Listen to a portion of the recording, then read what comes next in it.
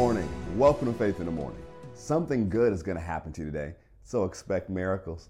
Thank you for joining me today. Faith in the Morning exists to help you start your day with faith and encouragement. However you're listening or watching or streaming, I'm so glad you're part of our Faith in the Morning daily devotional podcast. If you haven't already, we encourage you to subscribe on Spotify, Apple Podcasts, subscribe to our YouTube channels, which are Carrick Butler and Faith Christian Center. And if you're watching on Facebook or YouTube, share this live stream so other people can be encouraged. And if you haven't already, make sure you download our Faith Plus app. Our Faith Plus app has thousands of hours of faith-building content to help you live the supernatural lifestyle of faith. And one of the things we've been doing with our podcast, I've encouraged the entire Faith family to do this every single day, is to read our 2023 Faith Family Confession. So before we get started, I want you to read it with me as well. Say, I am the salt of the earth. I am the light of this world. Jesus said it, so I believe it. I am a carrier of the glory of God.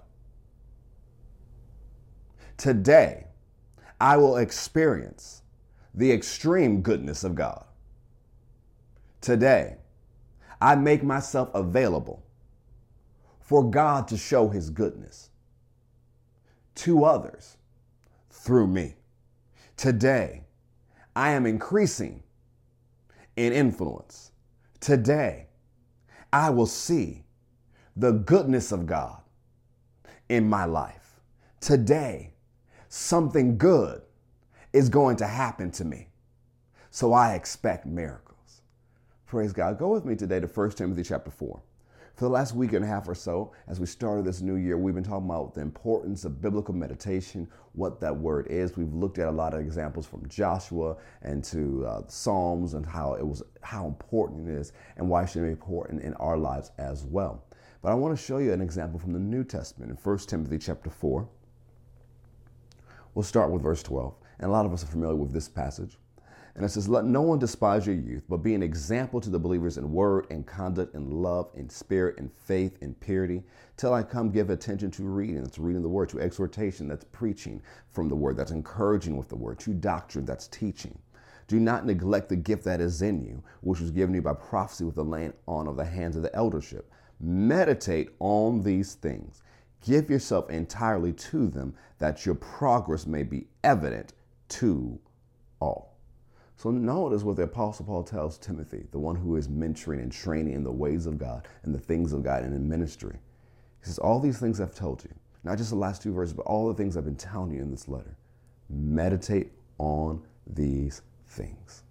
We've been talking about what that word meditate is, and Timothy would have an understanding from the Old Testament what the word meditate means, because one of the things you learn from reading 1st, 2nd Timothy and reading about Timothy in the book of Acts is that he grew up knowing the scriptures, knowing the Old Testament scriptures, and he's very skilled in understanding the scriptures. So when Paul uses the word meditate, he would have understood the context it was used, but even used with the Greek to meditatively ponder and to think on again and again what he taught him. We know the importance this was to Timothy. Well, it's like, did this have an impact on Timothy's life? I'm sure it did. Because one of the things you see about Timothy's life and ministry, his impact went on years and decades after Paul even left the scene.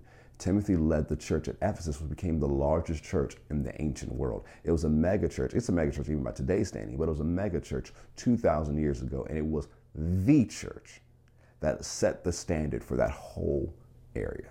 And it was led by a man that Paul told him the importance of meditating on the things he taught.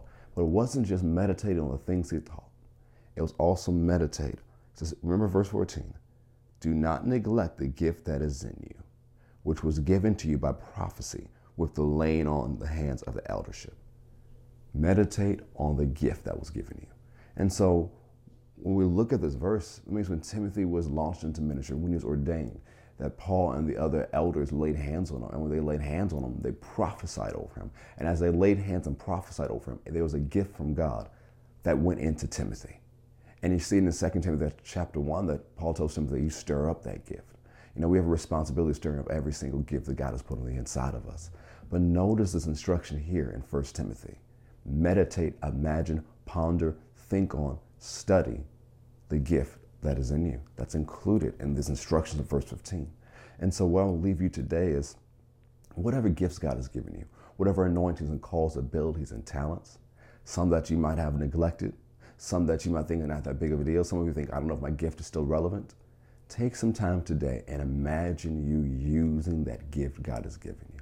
I know even some of the things I've done in my own life in ministry and doing something supernatural and flowing with the Spirit of God, I would imagine myself doing it before God had called me to step out doing it, because I knew that gift was there.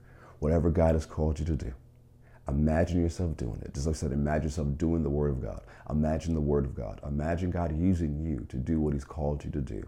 Not only will that transform your mind, it will release your faith and move you into the places God has for you this year so that you can experience the extreme goodness of God.